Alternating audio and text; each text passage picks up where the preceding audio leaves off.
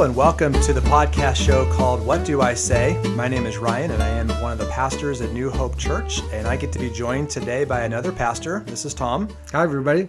And we are thrilled to get to spend a few minutes with you, and as if this is your first time checking out this podcast show or you're a regular, we take on a topic each episode that tends to be apologetic in nature and really challenge us to think biblically about it. And today's topic is, well, it's a good one, and I hope you really are excited in terms of engaging this topic.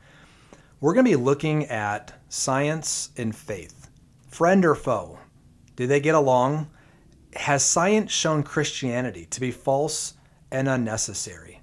This is really an important topic, and is one that, in terms of current events, is it really is in the news, and it's a message that Christians could get, that science and Christianity do not get along, that they're incompatible. I remember reading years ago a quote by Richard Dawkins, for example, and his quote said, "Science flies you to the moon, but religion flies you into buildings." And a comment like that that's pretty combative is very clear that science is good and belief in God is bad, that the two have nothing in common. But that's the topic we want to take on today and hopefully bring some clarity to it. Yeah, we're looking forward to it. It's going to be good. So thank you again for joining us. And let's just jump in and get started here on this topic. What we want to do is address what I'm going to call a lie, the incompatibility between the physical world and scientific enterprise and Christian faith, and really demonstrate that belief in God, following Jesus, and science are compatible. In other words, that you can love science and you can love Jesus at the same time. And really the main grounding that we have for that is this idea that 95% of science really is irrelevant to Christian faith. In other words, water is H2O, and the fact that it's not H3O has no bearing on whether a person is a Christian or an atheist or anything in between. Christians and non-Christians, for example, they write prescriptions the same, they build bridges the same, they learn parts of the body the same, they do chemistry equations the same, and the list goes on and on. And the fact that 95% of all of scientific enterprise really fits into this category, I think just on the front end is strong evidence that science and belief in God, they're not enemies. That's a false narrative that's being promoted. Again, you can love Jesus and science at the same time. But we still have 5%, Tom. There's still that 5% out there. What do we do with that? And to that end, for that remaining 5%, I want to suggest that most of that, and let's just call it 3 to 4%, in fact, of science is actually favorable to Christianity. In other words, it's discoveries that scientists find about the universe or about the human body or about other things in our physical world that when you look at it actually promotes and reinforces what we see both in the Bible but also the idea of the existence of God. And I think that's very, very encouraging.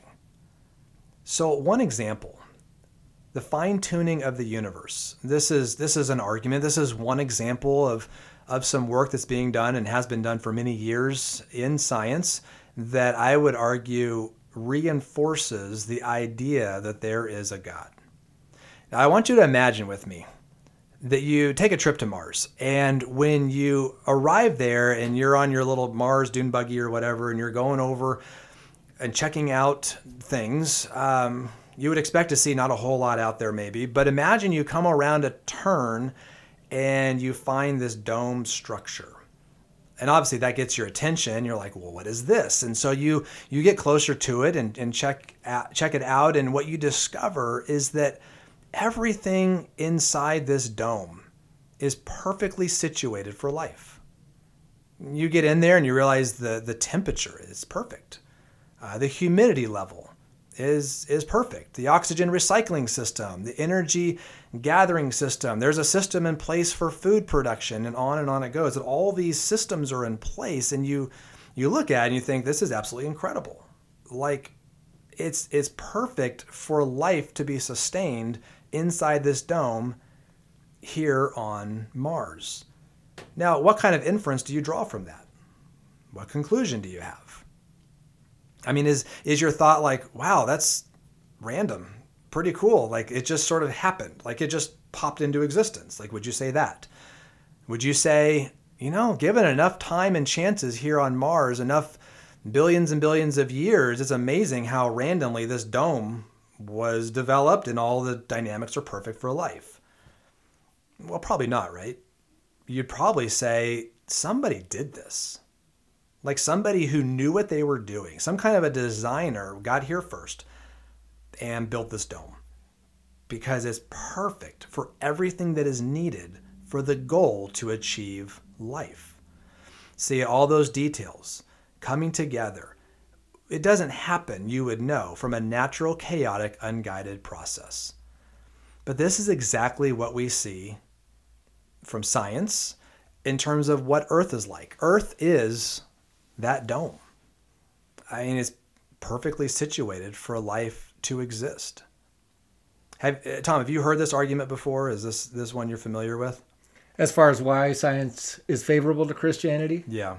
For sure. This is a great one and an important one. And I haven't quite heard this particular illustration, but the fact that the complexity, for example, of the human body. Kathleen, my wife, she does some work with eyes. She codes eyes, and eyes are so complex that it's crazy to think that the eye would come together just randomly. That's a great point. The human eye has over 2 million working parts. Yeah. Isn't that mind-boggling? Yeah, it really is. And it was interesting, too, because even Charles Darwin, in his famous book, Origin of the Species, he talks about how the human eye derailed his theory. It's in the book. Of course, it doesn't get the headlines. Right. But he marveled. He marveled at the human eye. Yeah, the other coders, they don't even like to do the coding of the eye. This is like Kathleen's specialty because it's so complex to come up with all the codes necessary. So this great example, and this idea of this fine-tuning argument then connected to this is that everything, Earth being like that dome, is so perfectly dialed in to the exact parameter that's required for life to exist that for to have even the tiniest change on even one of these constants would prohibit life. And would even make most forms of matter even impossible. So in other words, we sort of live on this razor's edge. And I've heard people say with this argument, imagine, we were used to tuning our radio in the morning. You want to find a station you like or whatever.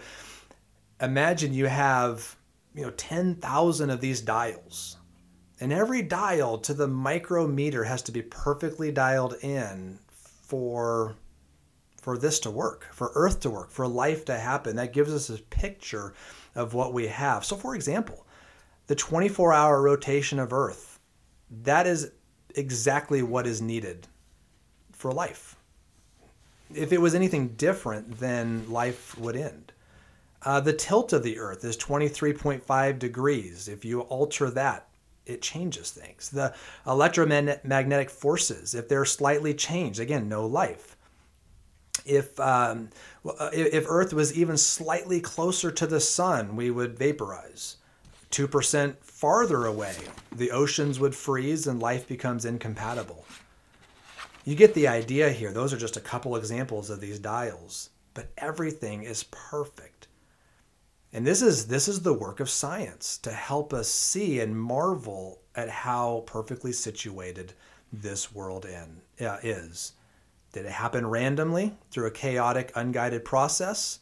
Or does it speak to an intelligent designer that put it all together? To that end, the odds of winning the lottery or getting struck by lightning is approximately 1 in 10 to the 9th power. Unless you're New Hope Church, by the way, we keep getting struck by lightning or something up there at our building. I don't know what's going on, but up there on the hill. But it's very rare to have that kind of event take place. The odds of randomly dealing a deck of 52 playing cards in a perfect order, It's 1 in 10 to the 68th power.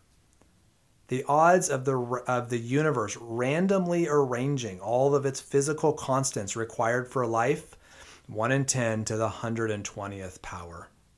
The size of that number is so massive, it basically communicates impossible. Interestingly enough, some scientists speak to this as well. Paul Davies, who's a physicist, he says the impression of design is overwhelming.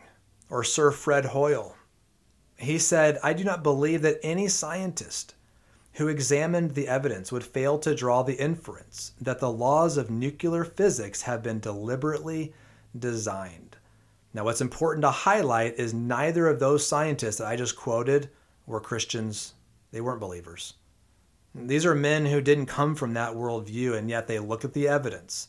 They look at the fine-tuning that they see, and that's the conclusion that you can't escape. Now, are there other examples in addition to the fine-tuning argument? There are. For example, the origin of biological information in DNA. Remarkable. I mean, the idea of DNA, which of course is in cells, and even just taking the human cell is mind-boggling. And in fact, I'll mention on this podcast, if you want to read a great book on this topic, it's called Signature in the Cell by Stephen Meyer. Stephen Meyer is an intelligent design scientist, and it is remarkable and encouraging. I mean, the human cell and how it works will blow your mind. Ryan, what do you mean by intelligent design scientist? Are people who are committed to intelligent design Christians or not Christians? What does that mean? Yeah. Intelligent design, there's just the term, you could say it looks like somebody with intelligence designed something, but there's also a movement where it's called intelligent design. And intelligent design as a movement is a community of scientists who promote a worldview that says the explanation for why anything is here, but why we're here, how we got here, and what explains physical phenomena that science discovers and scientific enterprise must come from an intelligent designer. The tent of intelligent design is so wide that people who are inside of it aren't necessarily Judeo-Christian in worldview, but they do. But Christians do comfortably fit into that view. Yes. There's no doubt about it. But there's other people, whether they come from different religious persuasions or they're agnostic, but they still look at the scientific evidence. They've also attached to this movement as well. It's a good question. So biological information in DNA. Another one is the existence of an objectively real world. Easy to say. In other words, why is there something rather than nothing? That's definitely a philosophical enterprise. The existence of consciousness and rationality. Science. Before you go on, the whole question of why is there something rather than nothing, I can remember when I was a kid, this was one of the things that got me thinking about God. Like, I was 9 years old, and I'm thinking, why is everything here? And God uses these kinds of things in people's lives to cause them to question, and can be one of those things that leads people to trust in Christ. That's a great point. Because you look at the physical world, for example, and it's contingent. It's not necessary. It's not necessary that we're here. That's the term is contingent. So what caused it? Yep. Why is it here? And in fact, in philosophy, most philosophers will tell you that the number one question that philosophers are working on today is this very question. Why is there something rather than nothing? Isn't that interesting? So whether you're a 9-year-old or a 50-year-old, it's a relevant question. Absolutely. Absolutely. Yes. And this topic I just mentioned, the consciousness one. And even rationality, where does that come from? The scientific enterprise struggles to know where consciousness comes from. That is not brain activity. Now, it corresponds to brain activity, but your conscious states they don't live in you can't open your brain and find them in there. Where does that come from? There seems to be another example of strong evidence that for example, a human person is much more than just a body. Mm-hmm. There's soulish activity there that would house consciousness and explain rationality, the existence of minds, for example. Another one, existence of mathematics. It is mind-blowing that there is a language in math that corresponds to the physical world perfectly. How did that happen? And why is there a language that does that? And what's interesting enough, too, is that math actually requires the existence of God. How so? And science requires the existence of math, which becomes very, very interesting. So you have, and you did ask a question, I'll get back to that. Yeah. You have this, again, these points that people acknowledge, and they say, well, where does this come from?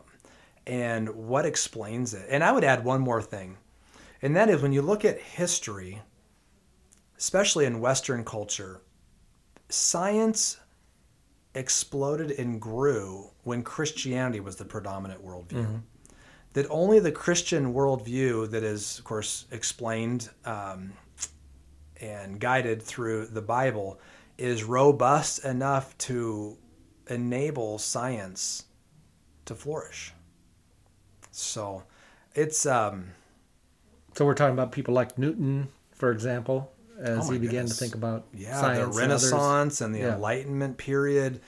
I mean, there was a Christian worldview. These men, for example, astronomers, Galileo and others, who began to, what's out there, that enterprise to learn about the physical world, and even the idea that the physical world even matters, because up to that point, a Platonic, from Plato, his worldview that the physical world isn't important and the physical body isn't important, best to just do away with all of it and escape all of that. That was really the primary, again, worldview until Christianity takes root. And you begin to see that this world does matter. It matters if I love my neighbor. It matters how I live in this world. That God, through a bodily resurrection and Jesus is coming back. I mean, you have all these theologically rich points that highlight that, of course, there's life after death, but this world matters too. Mm-hmm. And out of that sprung just this wonderful seeking, for this world. So much there that I hope as you're listening to this, and we're just hitting just little pieces of it, that you feel very encouraged and reinforced that the Christian worldview holding to biblical Christianity, boy, it partners beautifully with science. And I believe that, and it's great to think about these things, and yet there's a tension that comes in. Where's that tension or that opposition come from, that science and Christianity don't coexist, don't get along? Thank you for that. And I would suggest it really comes down to three topics. Now there might be a fourth and a fifth, but you talk about the primary ones, the ones where people divide, the ones that maybe keep some scientists from being published or tenured, those high-level ones, which we're going to call that 1% to 2%, that last little sliver where it feels like, and maybe it is, a bit contentious. And for the rest of the podcast, I'd love to just identify what are those three topics. Yeah. And any one of these topics could be an entire podcast episode. I mean, they really could. But in no particular order, let's just hit those. The first one is, and this one is contentious both between science and Christianity, and it's also unfortunately contentious inside Christianity, and that is the age of the earth. That is a topic that people don't agree. Here's where it really comes down to, is that when you look at most scientists, they hold that the universe is approximately 13.7 billion years old. Now, they get to that number, and that's a big number. They get to that number through various means, such as carbon dating and some other types of things. Creationists, on the other hand, which, let me just pause real quick. A creationist is somebody who holds to there is a God who created the heavens and the earth. They stand on the book of Genesis, especially chapters 1 and 2. And I would suggest to you that the creationist view is the Orthodox Christian view. It's one that anybody who loves Jesus should ascribe to. Amen. But within creationism, there's different views. there's two primary specifically. One of them is young earth, a young earth creationist view. The other is an old earth, or it's sometimes called day age. Now, real quick, just to draw the distinction between the two. The young earth creationist view says that there is a God. Genesis chapters 1 and 2 is true and trustworthy and accurate, but the earth is rather young, give or take about 7,000 years old. The day age or the old earth creationists say that Genesis 1 and 2 is true. There is a God, that the Bible is accurate and trustworthy, but that the earth is much older and could even comfortably grant what the scientific community has ascribed to, being 13.7 billion years old. So notice, just as an aside, notice that it's only the young earth creationists that come into conflict with the scientific community. That the day age don't necessarily have to. So why is there a difference between young earth and day age? And Tom, you've been in ministry a lot longer than I have. I mean, have you seen this, where these two views and... Yeah, it can become rather harsh in terms of the criticism of one for the other, and not always a lot of graciousness. Unfortunately, yes. So why the difference? Yeah, and I think particularly because I'm a little variation from the day age creationist. I'm essentially a day age creationist, but I won't go into it. I have a little variation on that. And where I feel it from is that sometimes the young earth creationists are very harsh toward those who hold to an old earth, old universe kind of viewpoint. And if you can, maybe why do you feel like there's such criticism toward the day age creationists from young earth creationists? It's interesting you say that, and I've seen that too, just in my years of life and ministry, but I've seen it too from the day age going toward the young earth. Yeah. And boy, none of it's good. None of it's good. So look, I would suggest the difference between these two views, it comes down to one Hebrew word. It's a tiny word, Y-O-M. It's pronounced yom. And what yom means in the Hebrew is a period of time that has a beginning and an end. That's what it means. It doesn't mean 1 hour, 12 hours, 24 hours, a week. And in fact, ancient Hebrew as a language only has about 8,700 words. Like, that is a tiny vocabulary for a language. And so what happens with Hebrew, which is what Genesis was written in originally, is you have to go to context to then understand how the word is being translated, because yom is used for all kinds of different examples. Let me give you just some examples, just straight from the Genesis chapters 1 and 2. 3 different examples. Genesis chapter 1, verse 5. It says this: "And God called the light day, and the darkness he called night." Now that word day, that's yom. In the Hebrew, that's how it is. So notice in this verse that Moses uses yom to indicate a 12-hour period. Because you had the daytime, the light, that's day, yom, and the darkness he called something else, night. So yom refers to, in this case, to a 12-hour period. Go a few verses later to Genesis 1, verse 14. It says, "And God said, let there be lights in the firmament of the heavens to divide the day from the night, and let them be for signs and for seasons and for days and for years." Again, that word days, that's yom. But here, Moses uses yom to refer now to a 24-hour period. A few verses earlier, it was used as a 12-hour. And this is totally appropriate for how yom is. Again, period of time with a beginning and an end. Jump to Genesis chapter 2, verse 4. It says, "In the day that the Lord God made the earth and the heavens." Again, day, translated from the Hebrew word yom. But here, Moses uses the word yom to refer to the entire creative week, to the 7 day or 7 yom days of creation. And so here you have something much longer. So you have a 12-hour example, you have a 24-hour example, you have something that refers to the entire creative week. All in Genesis 1 and 2. It's all there. In 2 short chapters. You go to other places throughout the Old Testament and you're going to see Right. many other examples. Yom can refer to a season. It can refer to an age, like a long collection of time. So what's the point? The point is, on one hand, there's some mystery to this. None of us were there. We do have a reliable account in Genesis. And as an aside, the account in Genesis chapters 1 and 2 for how creation was developed remarkably lines up with what science has discovered. It becomes the contention point of the Hebrew word yom, because the young earth view, for example, says that it was 7 24-hour consecutive days of creation.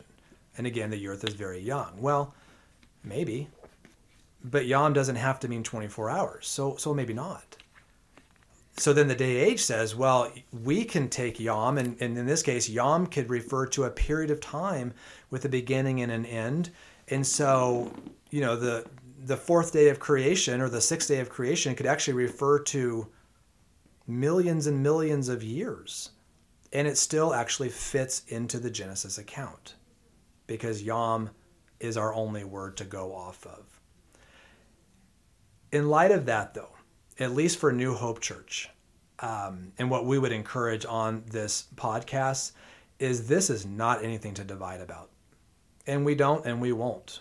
New Hope Church, for us, we hold strongly that there is a God who created the heavens and the earth. And we do not waver in our conviction over Genesis 1 and 2 of its trust. It is a trustworthy account for how God did it. But regarding the timing, was it 24-hour periods? Was it longer stretches of time? We consider that a secondary issue and nothing that we would ever divide about. So you are justified to hold to a young earth position, I would say, and I think you're justified to hold to a day age position and not divide over that. And we're talking about the creation of the universe. The creation of man is a whole different issue, right? Well, sure. So you have that taking place on the sixth day, the sixth Yom. And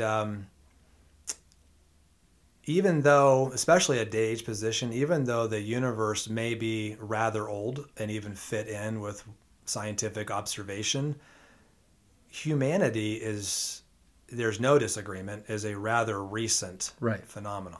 Yeah. In fact, I've heard it described this way, and smarter people than me have figured this out, that if all of creation, at least in a day age perspective, was remember old encyclopedias you'd order and you have like 30 volumes on your bookshelf? Yep. Imagine the beginning is page 1, word 1, letter 1 on the first book, and you make your way all the way through. That people don't actually enter into the story until the last page of the last volume in the last sentence in terms of the historical account. And again, that takes into account a day-age view of, long stretches of time. Right. But yes, that is one that's definitely agreed upon. Excellent. So that's a topic. That's one, and hopefully just diving into a little bit of it, for you as listeners is interesting. Again, we could take so much more time and unpack that, but I hope that is helpful. Yeah, and if people need resources, we can make suggestions later. Absolutely. Just catch one of us and we can pass things along. The second area that I would suggest is an area of contention that we're not going to take time in this podcast to unpack, and that is Noah's flood. Did it happen? Was it a local flood event? Was it a global flood event? That becomes one where there's arguments there. And some people look at the geological record and say the evidence is strong that there was a global flood, as we see in the account in Genesis. Others say it's not there, and the arguments go back and forth. Yeah. Well, there was a flood. We know that. That's in Scripture. But how that took place, like you say, secondary issue again. That'd be a fascinating topic for a future episode. Yeah, would be interesting. And then the third and final is, and probably the one that even gets the most headlines, is Darwinian macroevolution. This is the one. This is actually, let me real quick, because maybe the way I introduced that sounds a little bit strange. What do we mean by Darwinian macroevolution? Yeah. I think as Christians, we need to be very precise on this topic. When I say Darwinian, I'm referencing that to Charles Darwin's work, Origin of the Species, in 1865, that he published, that really was picked up by the scientific community to develop some ideas that would be anti-Christian. More on that in just a moment. Evolution, when we're having conversations with people, we need to be careful how we use the term, because evolution is not carte blanche wrong or inappropriate, or even for a Christian something to believe in. Microevolution, this is why I draw the difference between macro and micro. Microevolution, I would suggest to you, is true. It is something that the scientific community embraces, and almost unanimously, and is something as Christians that we should also not be against. Microevolution refers to slight adaptations and adjustments within a species. So, for example, an easy example, during the Middle Ages, the average height of a man was much shorter than men are today. It was like 5'5" to 5'7".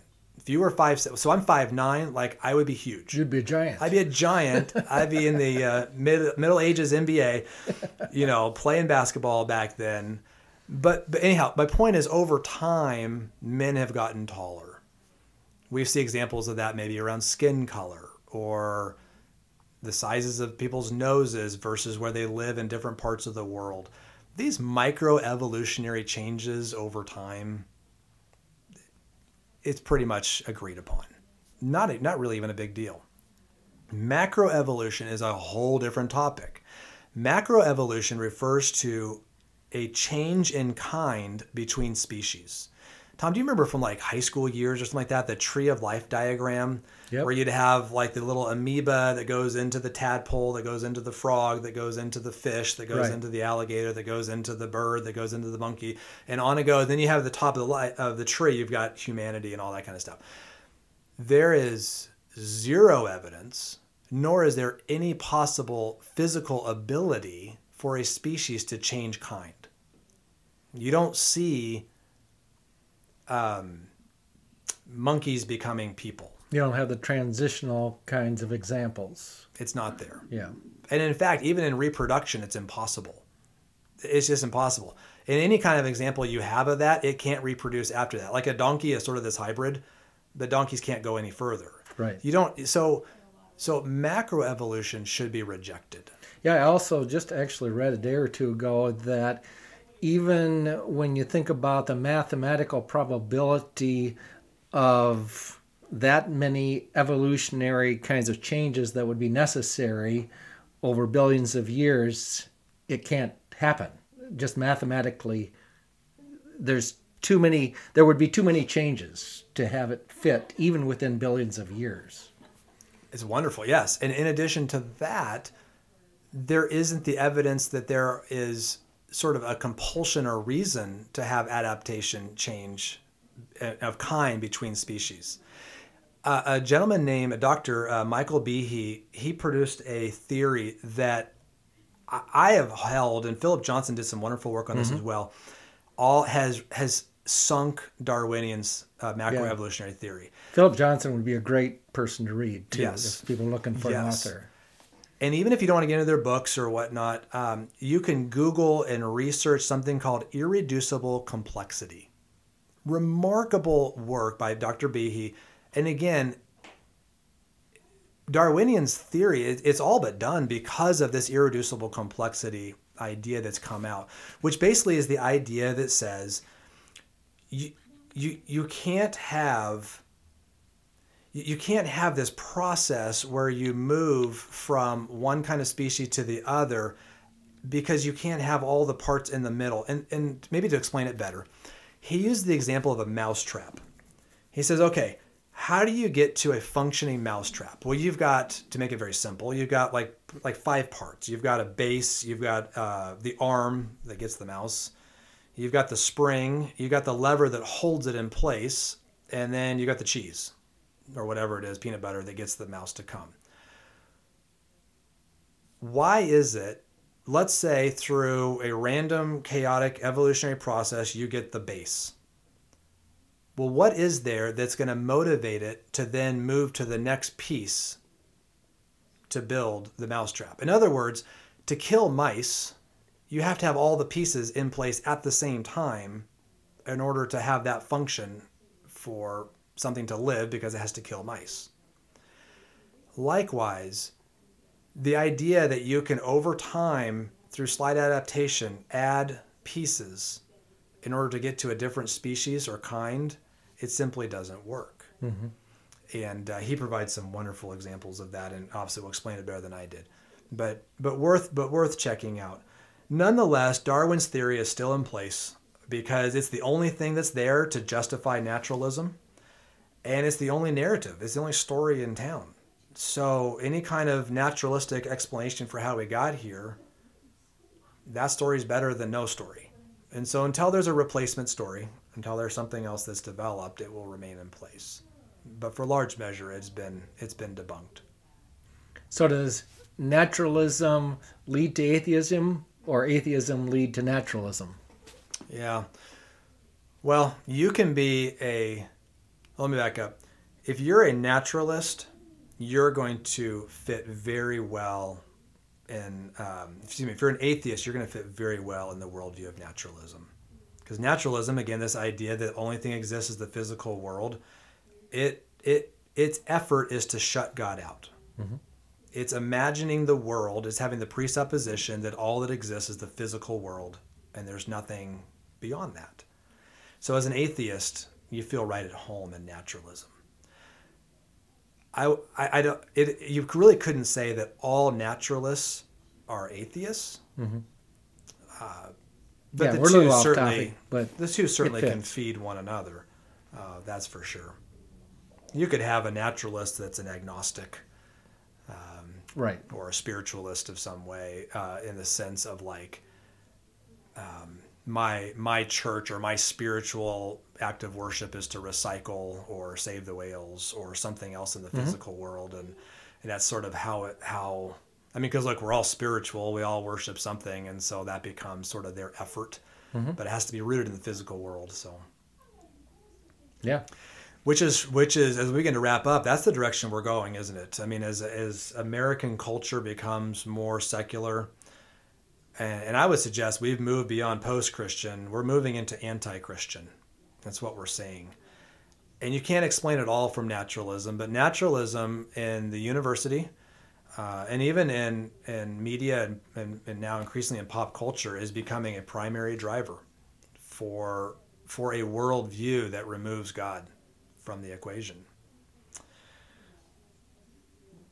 Maybe a great place to close, the book of Ecclesiastes.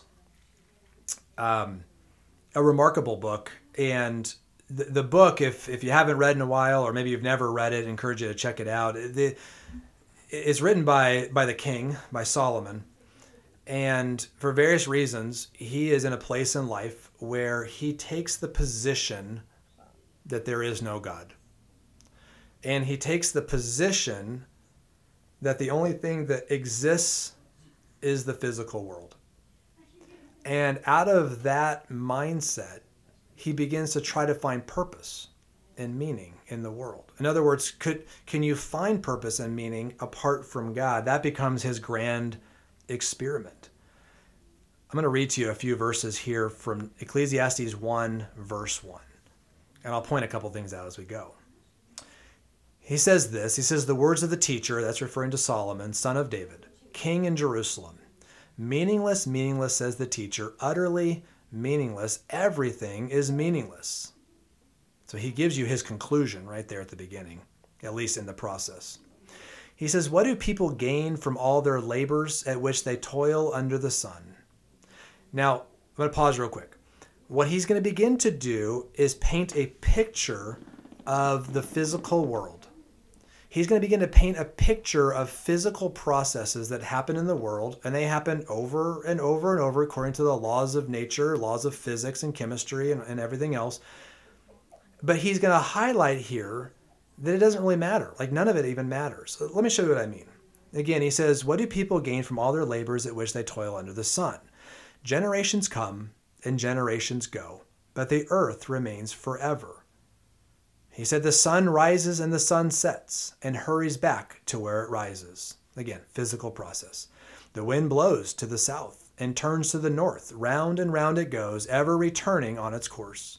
All streams flow into the sea, yet the sea is never full. To the place the streams come from, there they return again. All things are wearisome, more than one can say. The eye never has enough of seeing, nor the ear its fill of hearing. What has been will be done again, and what has been done will be done again. There is nothing new under the sun. Is there anything of which one can say, look, there's something new? It was already here long ago. It was here before our time. No one remembers the former generations, and even those yet to come will not be remembered by those who follow them. This is actually philosophically a remarkable passage. There's so much in here, but are you seeing how he's describing naturalism? He's definitely describing naturalism, and some people say, why is that in the Bible? Yeah. This is his experiment, though. This is his grand experiment thousands of years ago, exactly what we're experiencing today. He's trying to find purpose in the midst of just physical stuff. Sun rises and sun sets. Well, guess what's happening tomorrow? It's coming back. And it doesn't mean anything. And rivers come and rain comes and heat comes and different seasons and all these things happen. And there's nothing new. It's just doing what it's built to do. It just happens. And Solomon can't see anything of purpose in it. In fact, in the book, he begins to draw these observations that life is fleeting and futile. And it goes fast. It has no purpose. His experiment isn't working very well. In fact, naturalism cannot provide purpose. To give you an example, Bertrand Russell, a famous atheist philosopher, he said, unless you assume a God, the question of life's purpose is meaningless. So whether he knew it or not, he agreed with Solomon. Another one, Stephen Jay Gould, recently passed away. He said, we are here because one odd group of fishes had a peculiar fin anatomy that could transform into legs for terrestrial creatures, because the earth never froze entirely during an ice age, because a small and tenuous species arising in Africa 250,000 years ago has managed so far to survive by hook and crook. And then he says this in the end, he says, we may yearn for a higher answer, but none exists. That's a depressing quote. He's like, look, we're here, but it doesn't mean anything that we're here. And your life doesn't mean anything, and my life doesn't mean anything, and the fact we're even talking about this doesn't mean anything. Naturalism, if you take it to its logical conclusion, you end in nihilism, which is the worldview that says there's nothing, and nothing matters. Nothing's important. There's nothing to talk about in terms of morals. Nothing. That's nihilism. And nihilism is actually a psychologically concerning state of mind to be in. But this is where it goes. And so you can't live as a nihilist. And so Solomon, he kind of takes the role of an existentialist. And he begins to say, well, I got to find something to find meaning. So what does he do? You remember the book, Tom. It's sex, education, money, pleasure. Yeah, and he had it all. I mean, when you read through Second Kings, I mean, like, he was a guy who could say all this, and you'd say, yeah, he has a reason to say it. That's right. And we're wise to learn from his experience. Not that he lost his faith, but he's showing us what happens if you adopt this kind of a lifestyle. Thankfully, to your point there, at the end in chapter 12, there's this beautiful conclusion. Right. Where he draws, I'm not going to, for those of you listening, just go there. Chapter 12, please read the whole book, but go to chapter 12. He reintroduces God and everything changes. It's so central. It's so important. And again, for us to learn from Solomon in that. Yeah, and he's not saying, follow my example of the things I did wrong. He's saying, this is not the direction to go. There you go. Yeah. I would suggest to you, I think we would suggest to you, that Ecclesiastes is modern day America. we have become quickly, rather, a nation that is embracing naturalism and other destructive worldviews. We are gutting God from every facet of our lives: education, politics, media, local culture. And the results are that people around us are haunted by meaninglessness. They are the Solomon in this experiment. The people that you are neighbors with, the people maybe in your own family, the people you go to baseball games with because you're watching your kids play, or you work with, whatever the case may be, this is how they're living life, and they're trying to fill the void with something. Yeah, so one way to say it, to tie it to what we've been talking about, is if the viewpoint is that science is in a box, then the viewpoint is I'm in a box, and what do I do now? Yeah. Our nation and the people around us, they need to hear the message that there is a God, and that the only way to live a life of purpose and meaning is to introduce him into your story and to put him as the centerpiece of your story. And to reject the idea that there's anything, in this case, science is what our topic is today, that somehow debunks the idea that there is a God, that somehow debunks the idea that you can't appreciate the physical world, and that faith is something that's sort of in the realm of fairy tale with Santa Claus and the Easter Bunny, and it might make us feel good, but it's detached from reality. Nothing can be further from the truth. The Christian faith, and I've said this from the stage a few weeks ago, it is not a faith tradition. It is a historical, rational tradition. In other words, we shouldn't believe Christianity is true because we get a warm bosom in our heart that we think it's true. We should, and we have every opportunity to examine the evidence, verify. Did you mean a warm bosom in your heart? What did I say? You said we get a warm bosom in your heart. Oh. I think what you meant was a warm feeling in your heart. There you go. Thank you. Losing my mind, but nonetheless. So it's like it isn't from this sentimental idea that I think is true. Like, examine the evidence, including science. It is not off limits. I hope when you're listening to this, and thank you for the time you spent listening, that it encourages you. Let me just give you one way to apply this. Try for a week to go about your day looking at the physical world and finding all the ways you can see and observe that are become reasons to praise God. A sunrise. Look what you did. We're recording this in the spring. I mean, I don't know about your yard, but my yard, there's things that are starting to come up out of the ground, or trees have some flowering. It's just beautiful. Like, look what he's doing. Look at the handiwork of this physical world. God has peppered his world with his glory, and look for all these ways to identify that and to allow it to just build in you both your faith, but also an attitude of just worship and admiration for who God is. Amen. Well, again, hopefully this has been encouragement for you. Tom and I have enjoyed being with you and just unpacking this topic a little bit. Thank you for joining us, and we'll see you next time on the What Do I Say podcast. God bless.